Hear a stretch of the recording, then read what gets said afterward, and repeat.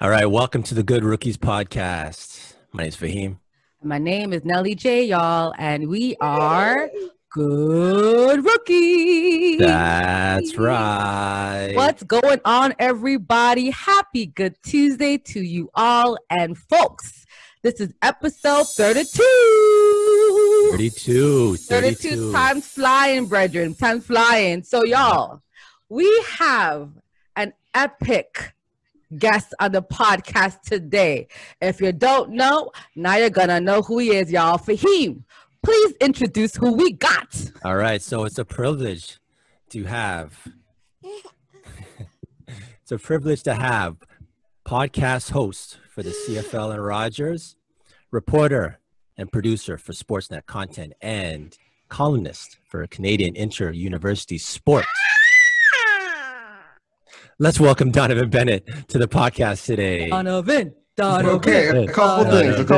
One, Donovan. like, I feel like I should look around to see who you're introducing because you're bigging me up way too much. And two, when you said we're going to introduce our special guest, who cares about me? We need to introduce your daughter. And that's a special guest. That's the person people want to hear from. But no, thank you so much for having me. And shout out to you being able to broadcast and parent at the same time. I'm struggling to do them both independently. You're doing both at the same time.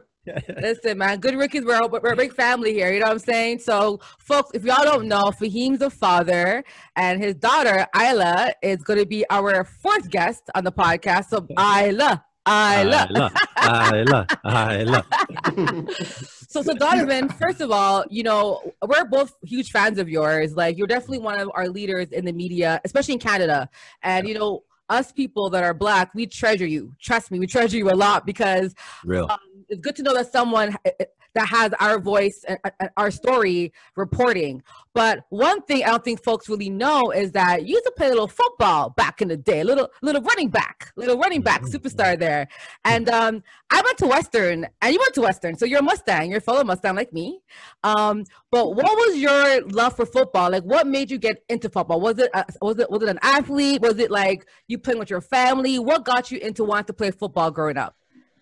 Yeah, it's a good question because, you know, I don't have the physique of a football player, so I don't know how wise of a choice it was.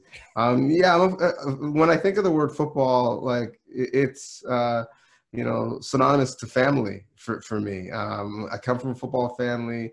You know, my father and uncles all played at, you know, varying degrees and levels. You know, every, family event, every holiday, you know, there was certainly sports on TV, and if it was, you know, fall or winter, it was football that was on the TV, right? That would trump all things. And so, I'm really lucky that I was introduced to the game at a young age because I think a lot of the way I think, my methodology comes from football culture, just, you know, trying things, you know, seeing if things work, you know, and if it doesn't work out, okay, we're going to punt, we're going to play some defense, then we're going to try it again, right? And so, certainly that mentality I have in me, my best friends, my best opportunities in terms of my career, even my wife have all been people who I've met through the game. So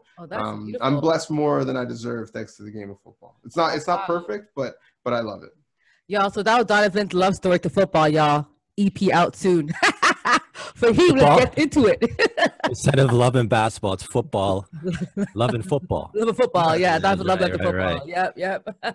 Well, you know, seeing that, you have a strong football background, I figured it's relevant to ask you about what do you think about the XFL CFL collaboration talks that's been happening right now? Yeah, I mean, listen, so when, you know, Randy Ambrosie, the commissioner of the CFL, went in front of government, you know, over a year ago and said, listen, this is the financial situation we're going to be in as a league if we, you know, don't play due to this pandemic and we don't get any support from the government. I think what we learned is those numbers were real, right? Like, he wasn't half-stepping when he was saying how dire a situation it might be. And guess what? There was no government support and there was no season. So when you look at the XFL, one thing that they have is they certainly have money. They have deep pockets, right? At The Rock. The Rock Right. brings money, and he brings, a little bit of brand awareness, right? Like, let's be clear. The Rock on his own has more Twitter followers than the entire league combined. Add up all the teams, add up the league account. So you're talking about a league that needs to reinvent itself. It needs to make a connection to a young audience. And it needs an investment of cash. Well, who can do all those things? The Rock and the branding of the XFL. So I will be very interested to see, how forceful this partnership is, whether it's a true merger or if it's just some shared, learnings and best practices. But either way, I think the CFL is in the business of aligning themselves with other leagues that could help them. And I think what you mentioned, right? The Rock played in the CFL for what, maybe 10 minutes? Wasn't a long career he had, but he played in the CFL, which is awesome. The Rock has the most reach. I think he's the most popular social media star in the world.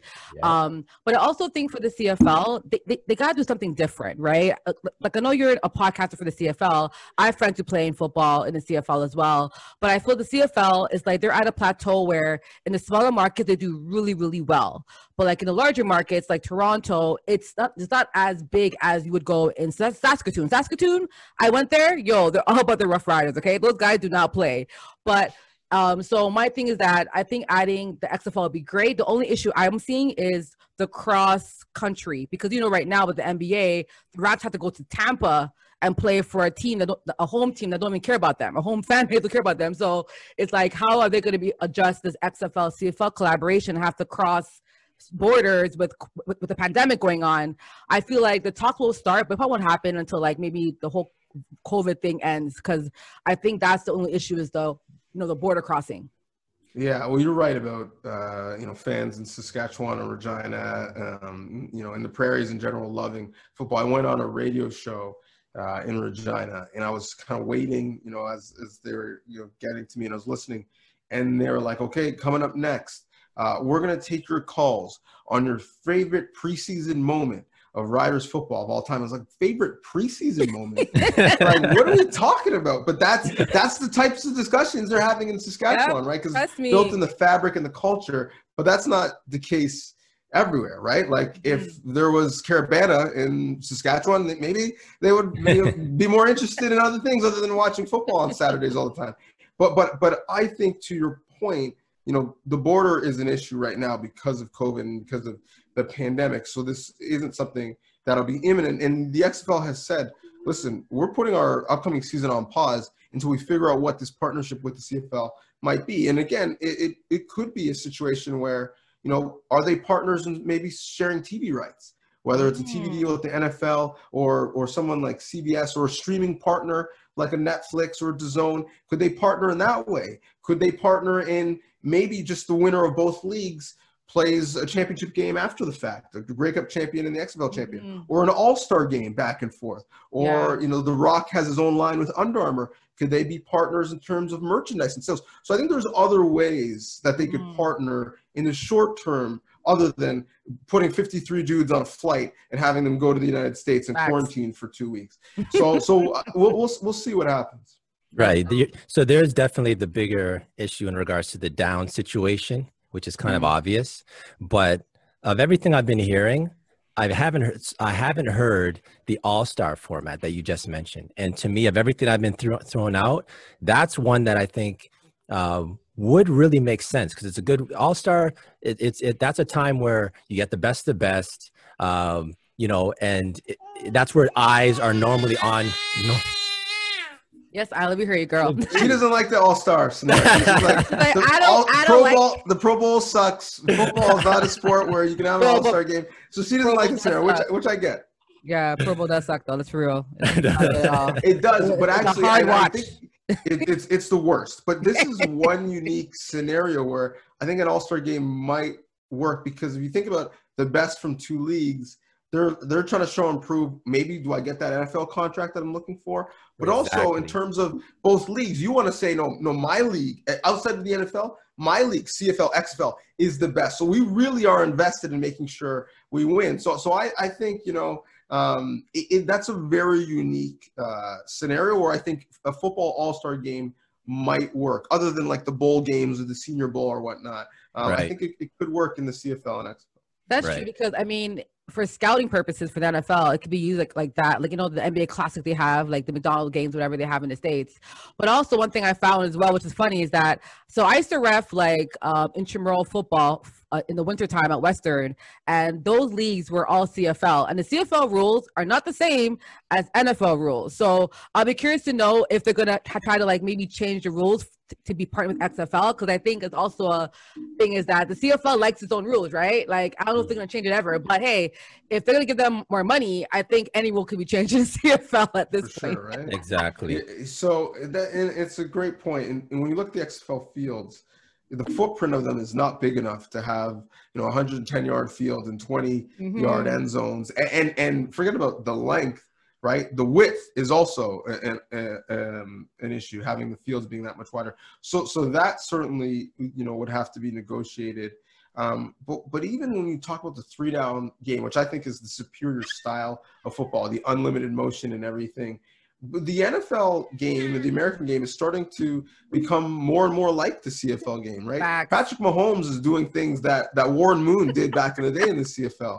So I think that because of the spread offense and the amount that people are passing on early downs, and it's not just, you know, for the first 2 downs, we're going to run it all of the time, which hurts my heart to say as a former running back.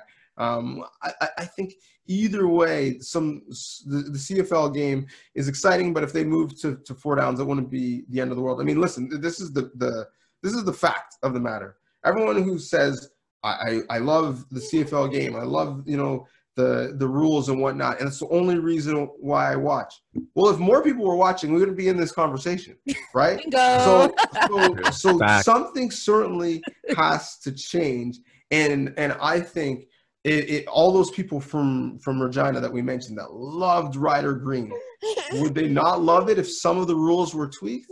I think they still would. I don't know, again, if how imminent that would be, but I don't think it's the end-all be-all in these types of conversations. You know what? And like, for me, it's where the money reside, where the money reside, where the money reside.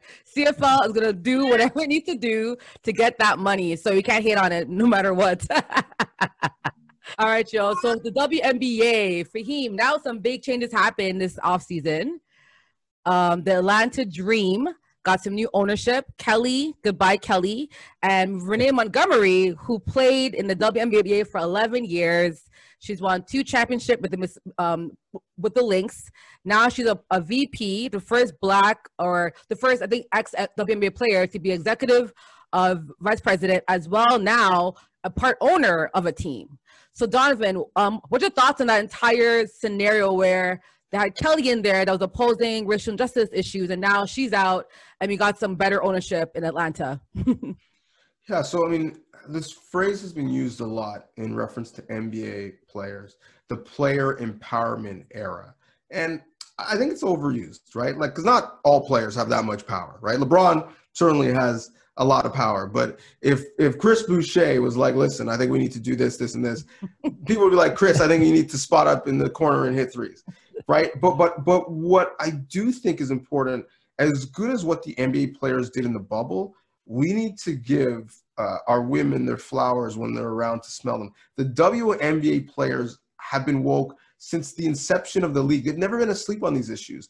And so what we learned was that this is not a player empowerment era for the WNBA. Those players always empowered themselves, so much so that you can make a real argument, and it wouldn't be stretching to say that they helped flip Georgia, right? That the literal politics and how they are and the runoff that we saw in the Senate is because of what the women did. They took their mess and they made it their message. They had an owner who, and for me that term is somewhat problematic, owner of these players, basically saying, I don't want your politics to be involved. I own the team and these are my politics. And they're like, okay, cool. You know what we're going to do? We're going to ride for your opponent, and we're going to show you how powerful we really are. And it's just an amazing, amazing turn of events that Renee Montgomery, as you mentioned, who was a player, who was having, Kelly sign her checks and cash them, didn't worry about the fact that it might mess up her personal money. She did what was right. And in fact, in her WNBA career, many times she put the activism before her career, right? And now she's transitioned out of her career, and that activism allowed her to now be the owner, to now write the checks, to now have real equity. So, you know, sometimes we let the money cloud, you know, our judgment. And I think the WNBA women, and Renee is a great example of sometimes that real clear conscience and that judgment, let that be your brand and let that lead you to where you're supposed to be. And if you're doing it for the right reasons, that money will find you. In agreement. I think the WNBA, like, I think you mentioned an article about, you know, how the NFL pre-ceremony was performative. I think the NBA bubble was performative. I think if the bubble to me was just something they had to do because players were protesting, they were out there and they didn't really want to play. So like, you know what, guys, we'll put what you're saying out there in the bubble to have you guys come play with us and make us a lot of money. But I feel the WNBA has been consistent in and out every season, even from when that young kid that got shot in Florida. They've been doing these things from day one, and they've been about the movement and activism. We've seen Maya Moore left WNBA to help a gentleman who's her husband fight injustices. So these women are neither flowers, like you said today, and I'm so honored to see that we're seeing now that they're actually being more involved in ownership and who is involved in writing those checks. Like, because I think that's also important. And I hope the NBA players are taking notice of what they're doing in the WNBA, because they're the great example for every other league following, for sure. Not only just the NBA players are taking notice, but I think everyone should take notice. You know, in basketball, we talk about or not just in sports period, we talk about minority ownership. You know, in basketball, we say Michael Jordan, but outside of Jordan, you may be the Kings owner. He's a minority, like he's a minority. So, but I mean, I think just in sports period, we need to really champion when we have minority owners. And for as big as this does not seem like it's really getting any traction with people it's, you know, this is something that should really be celebrated, especially during International Women's Month. You know what I'm saying? Like, this is something that should be I think a top priority story, and it's really not. So it's kind of speaking to, I think, a bigger issue that we're having in regards to, forget the gender, but just even the league itself and the kind of the respect the league is getting. Yeah, we've got, you know, Vivek Ranadive, you know, owning the Kings, Shad Khan owning the Jaguars, Kim Pegula, her family owns the Bills, but it's the exception, certainly not close to the rule. And you know, we want to change that dynamic where, you know, that acumen can be found on the court or on the field, but it can't necessarily be found in the boardroom, in the executive suite, the C-suites, and in this case, ownership of the teams. And I really thought it would have sent a great message when, you know, the Carolina Panthers ownership changed because of Jerry Richardson's very problematic behavior within the organization. And I felt he was problematic from time, not just the fact that he made them put a statue of himself outside his own stadium, which is somewhat narcissistic, but the fact that he told Cam Newton after he drafted him, well, you're not going to go and get any tattoos, are you? Like, you're just going to be like the clean-cut black guy, right? You can play quarterback for me, that's the case. But if you're going to be tatted up, like, no, we're not having that over here. That to me was problematic because he was exerting his power in a way that was somewhat unnecessary. But at that time, when Diddy said, I want in on some ownership, and Steph Curry said, count me in, I thought it would have been a great move for the NFL to say, you know what? We're going to empower some diverse candidates to run some teams. And as much as we have the Rooney Rule, we talk about coaching and why those numbers literally have not changed since the Rooney Rule's inception. You can put all types of quotas you want in place, all types of measures. What you need to change is the people making the decision, right? And if we're talking about the Carolina Panthers, their new ownership group hired a guy out of college. And in the press conference, one of the things he said as to why he hired him was, he reminds me of myself. We did some similar things in life. I see a younger version of me in him. And yeah, you're white. So you went and hired someone who reminds you of yourself who's white. And so that's part of the problem. And I think with conversations like this, hopefully we can change. Just want to shout out a kind of slept on NFL owner. The Atlanta Falcons have a minority owner in Warwick Dunn, the running back for them. And so that's even a story that I think we should really be celebrating also, because he was a player. He literally went from, the field to the office. You know what I'm saying? Like he stepped it up. So that's an owner that, if one hasn't, we should keep him in the conversations also. Donovan, I just want on the way, I have a train of thought. I want to run it by you real quickly. Let me know what you think. Okay. So, there's difference between like, standard and regulation in basketball. So, for instance, the 3-point line, the high school 3-point line is different than college. College is different than the NBA in Europe. So those things I consider standards, right? Depending on the game. Some things are regulation. For instance, the ground to the hoop, it's always 10 feet. That's regulation.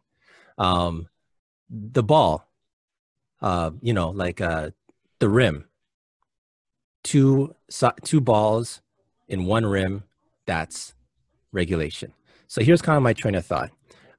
There's 3 different types of ball. There's a size 5, which is used for like kids, 3, 4, 5, 6, 7. You're lucky if it's like they could travel and no one really cares.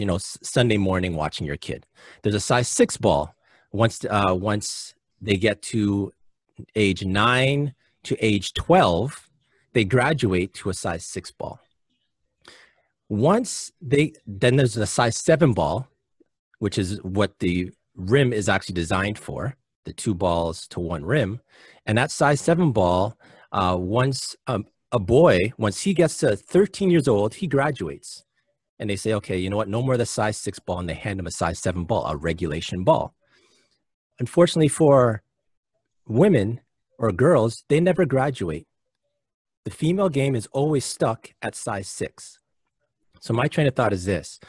You have women professional athletes who train. They should be, I think, should be seen as equals. But when you have the WNBA, they're using a size 6 ball on a size 7 rim.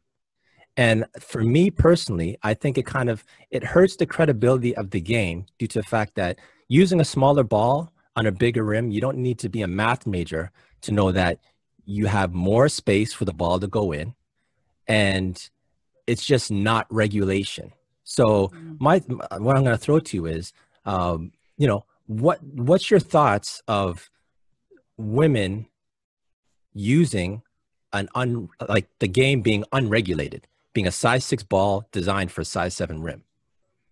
Yeah, so I hadn't thought of it, to be honest. And, as you were, breaking it down and going through, the different levels, I was just thinking, man, I still need a Nerf ball to make sure my jumper is wet.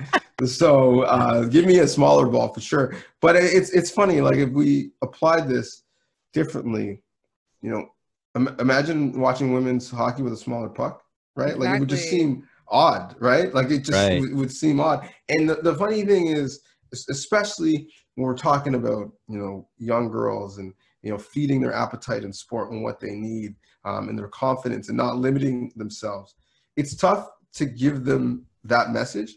But then here's a smaller ball, right? So you're gonna play, and listen, you can have a run on the street or at your school with your boys and girls. You can play with your little or older brother, right, and get in.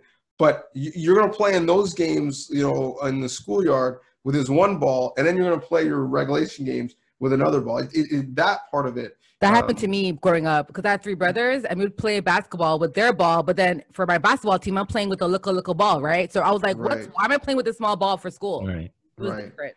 Yeah. So what I don't want to do is impose like my sensibilities on women. Say like, you should play with this ball, you should play with that ball. I would love to hear from them on what their preference is. There's also been like this conversation among guys. It's like, lower the rim so that women can dunk. Like dunking is the best part, and it's like, okay, like when's the last time you saw Steph Curry dunk in a game? Like he's the one player I would pay my money to watch. So it's not all about that. But I would love to hear, and I'm glad you brought up the topic, because it's a blind spot for me, something I hadn't thought of. I'd love to hear from women what their perspectives are, what their preference would be. And Nelly, as you said, I mean, it sounds like for you personally, it would be to play with the same regular ball. Yeah, because me, like, I used to do ball, like in the summertime, I play ball in the corner with the neighborhood kids, and we played a regular ball. And then in school, we play with a smaller ball. And I struggled because I remember I'm used to the heavier ball to throw up and score versus scoring with a lighter ball. So I just think that if we're going to start equality, I don't think anyone would be like, no, keep the smaller ball. I just think it's been a regulation that was probably made like years ago that hasn't been changed. So I'm happy that Fahim brought up this entire mind question. I hope, we can create more conversations about this, and hope, who knows, maybe this can change the game, and we'll see next year that the NBA is having a larger ball. Like, we'll see. Well, the only other example would be, and I'm trying to think, just going across, is, tennis. At the majors, women play fewer sets. And my answer to that would be like, yeah, I would actually prefer if the men played fewer sets in majors, to be honest, because it's that tension earlier is amazing. And some five-setters, both guys are exhausted by the end anyways, and it's not the greatest tennis. But yeah, for the most part, that's not the case. There's the lack of body checking maybe in women's hockey, but I can give an example of volleyball. They do lower the nets a bit in volleyball. But like I said, we're talking regulation, and we have to, if we're going to approach it, we have to be fair. Like, if it was like, if I was saying, oh, what, the 3-point line it's different, then I think we're kind of splitting hairs on things, right? But there's certain things when we're talking about regulation. I think I'm just mainly speaking. I'm a girl dad. I'm holding my daughter right now. And unfortunately, like, there's some things I have to tell my daughter, hey, you know what, like, Santa Claus is not real. And, unfortunately, you won't be using a regulation ball. Like, that's just the facts. And I'm hoping I can live in a world where I could say, you know what, yeah, you're female, but, society doesn't think that you need, you're just as equal. If a boy can do it, you can do it also. Awesome. And on that, let's go to For the Culture. So we have to highlight individuals that's for the culture, like yourself. And Donovan, you are a highlight today. So one thing about you, Donovan, which I love, is that you mentioned something about your love for reporting, because your perspective is based on empathy, curiosity, and understanding, being an athlete yourself. So Shaq and other players be hard and be critical on current players, and I've seen reporters who are players that are a bit nicer. So how do you find that balance of reporting and being authentic, but also not being too hard, where like you're kind of making that player feel like they can't succeed in a league? Yeah, I mean, the main difference between me and Shaq, other than our size, is that he's a first ballot Hall of Famer. So as he would say, he has G classification to say what he's saying. To me, when you say I'm an athlete, I would say I'm a former athlete. Like, everyone with a body is still an athlete, but in terms of playing competitive sports, I'm a former athlete. So I take with that the experience of being covered, and not certainly to the level that I'm covering athletes, but understanding what it's like when my quotes are taken out of context, understanding what it's like when you put everything into something and then people just show up at game time and feel like they know the entire picture, right? So that's, I think, where the empathy comes from. Like, I'm really reticent, unless it's something, terrible, to criticize a coach. Like, we would have these conversations about Dwayne Casey all the time. Where is Valanciunas in the fourth quarter? What's going on? So on and so forth. And I would always give my opinion, because that's what I'm paid to do, but I would couch it with the fact that, listen, you know who an expert is on this? Dwayne Casey. He's watching the film all day. He's going to bed at night thinking about it. He's waking up thinking about it. Like, everyone is so upset at some of the decisions he makes. You know who's the most upset when they don't work out? Dwayne Casey, right? So this is his livelihood. So I'm not going to imagine that I'm going to know better than him. I may differ in my approach, right, in my perspective, and I can give my opinion. But ultimately, I want to remember that these people who I'm covering, they're in it. Like, this is what they do. And similarly, if someone came along and was like, well, that's a dumb question, Donovan. Why don't you ask this? Or why don't you ask that? I would be like, well, why don't you go get a journalism degree and then come talk to me about what a dumb question is? Yeah. And so I try to keep that in perspective. And, you know, I don't try to do gotcha questions. I'm not trying to, you know, put someone in a tough situation. I ultimately, I just like talking to people. I love talking to you guys. I like talking to athletes. And so if I'm having a conversation, you know, at a house party when we're allowed to do those things, I would never try and outsmart someone or make them feel bad. I just want to learn more about them. And I look at my job as an interviewer the very same way. That's so dope. And I think, I mean, if there's someone listening right now and they're the first Black person in that industry, because I think you're like one of the first leaders in sports media in Canada, what would you give as an advice as being either the first or one of the Black people in that office starting a new career in a brand new industry? What advice would you give that young Black or person of color, king or queen, and how to start that new process of saying, hey guys, I'm Black, but I'm more than being a Black guy, you know, in that job? Yeah, so I would say two things.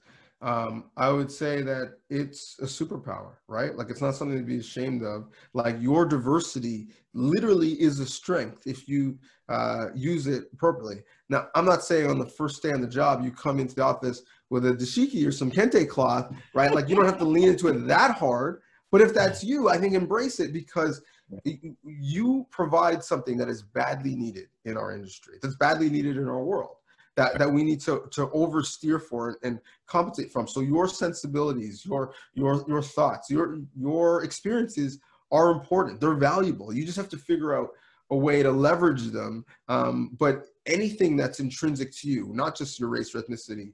If you're really great at math, you know, become a stats person, bring the numbers into it. If you have encyclopedic knowledge, you know, maybe it's a trivia aspect, whatever that is, right? For me, I love pop culture, so I work that into, you know, some of my work. Whatever that is that makes you're a one of one, that makes you a snowflake, lean into that, because you're going to get to a point where they're like, oh, okay, you know what? We need a Fahim, or we need a Nelly, right? Because no one else does what they do. No one else can bring that to the table, because it's true. You are literally a one of one. And part of that, certainly, if you're Black or BIPOC, is your ethnicity. So don't shy away from it. Don't try and conform and be someone else, because then what you're doing is you're being a lesser version of other people in the industry. And that's not providing any diversity whatsoever. Mm-hmm. So that's the one thing. And I would say, you know, as much as you may, you know, want to cover some race issues or be asked to, you know, make sure that you're doing it on your terms, because what you don't want to be is put in the box as that's all you can do, or that's your quota, or that's your beat. So if there's a story that you feel compelled to share or tell, then do it, and do it well. But know that you're capable, given your journalistic skills, to tell lots of different stories. You just happen to be applying it in this case to race, but it could be about gender, or could be about, you know, the trade deadline, whatever it is. Don't limit yourself, because the industry at times will try to limit you for you. Right. I love that. So well guys, said. don't be in a box and be diverse. I think it's amazing, because I think, especially in Toronto, we are probably the most diverse city in the world. We have all cultures, races, and creed, religions, and we live together in peace. So I feel like, but our media does not reflect that, right? And you mentioned it before. So I'm really, really happy that you shared your story, because I think what you've experienced, Donovan, is so unique to like the masses. And I think it's great. So that's awesome. And our next star, y'all, on the podcast today. Hi, sir. How are you? This is Desmond. Desmond is doing good. Desmond. Can you say hi, Desmond? Desmond. No. Desmond. Love it. I told you he's feisty. So what I wanted to ask you, Donovan, on our way out of For the Culture was this. One of your articles really touched my spirit, because I'm also half Nigerian, and the article you wrote was about your jury's press conference incident, highlighting why we need diverse voices. And we talked about how, you know, Masai, yes, he's a Black man. He's a president of a professional team. And he's being asked about, will the Raptors solve gun violence? Like, legit, when I heard that question, I want to fling my phone, because I was just like, why? Like, how can Masai solve all the issues in Toronto?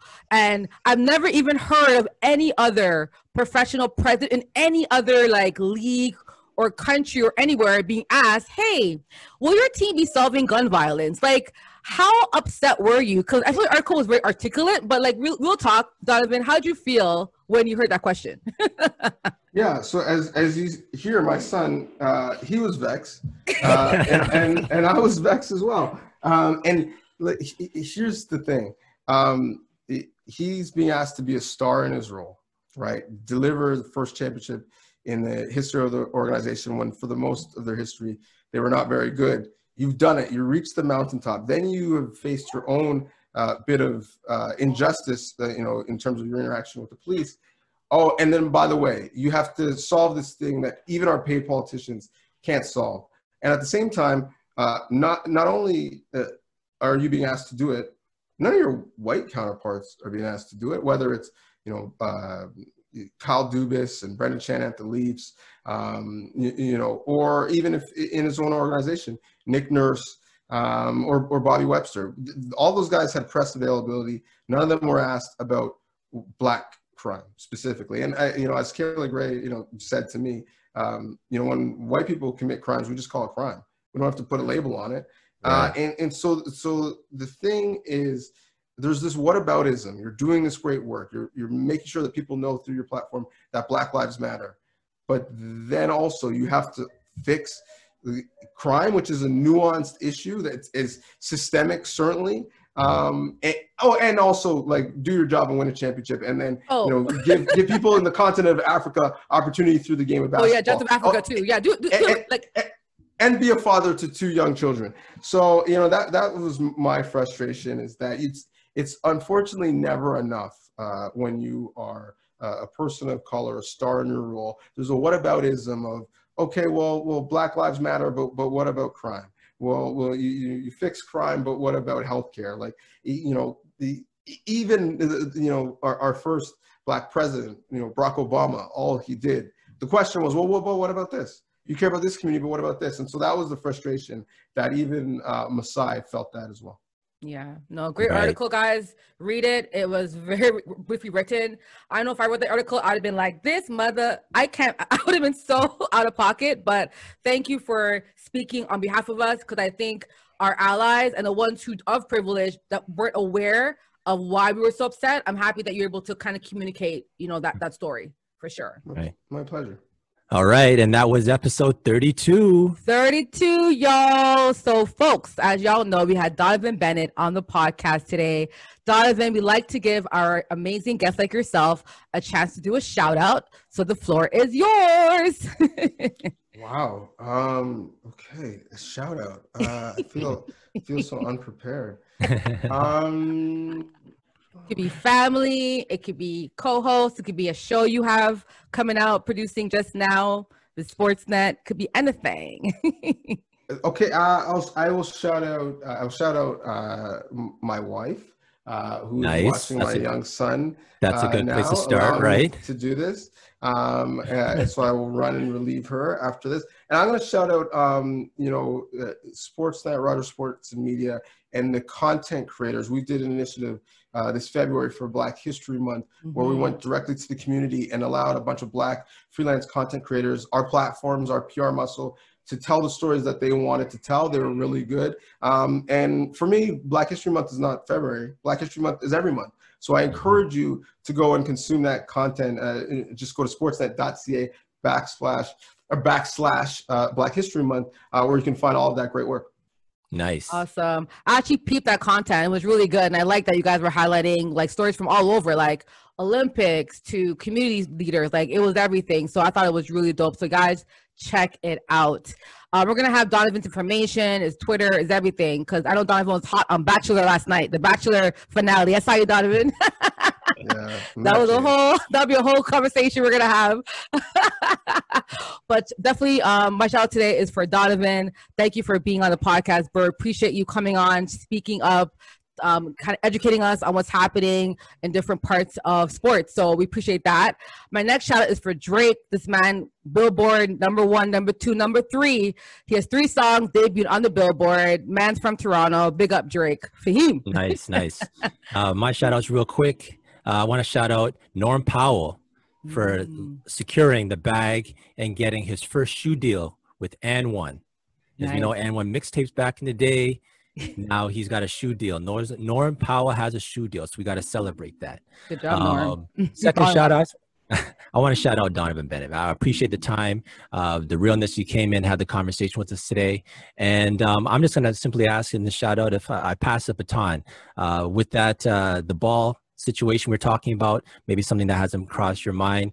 You have a bigger platform and you have access to WNBA players that you can maybe even run it by them, maybe even on, just run it by, just get a feeler for it and see if it has any traction in regards to this whole gender ball situation. All right. I will. You give me some content to go capture, so I appreciate that. And also shout out your daughter, who is much better at being quiet while you broadcasted than my son.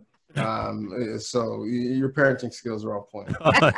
Try my best. No, man. Well, all right. Guys, that was episode 32. Please like, comment, share with a friend, subscribe. We're on all platforms, y'all. You know where we at. That's right. That's Good Rookies Podcast, episode 32. And we out. Peace. Peace.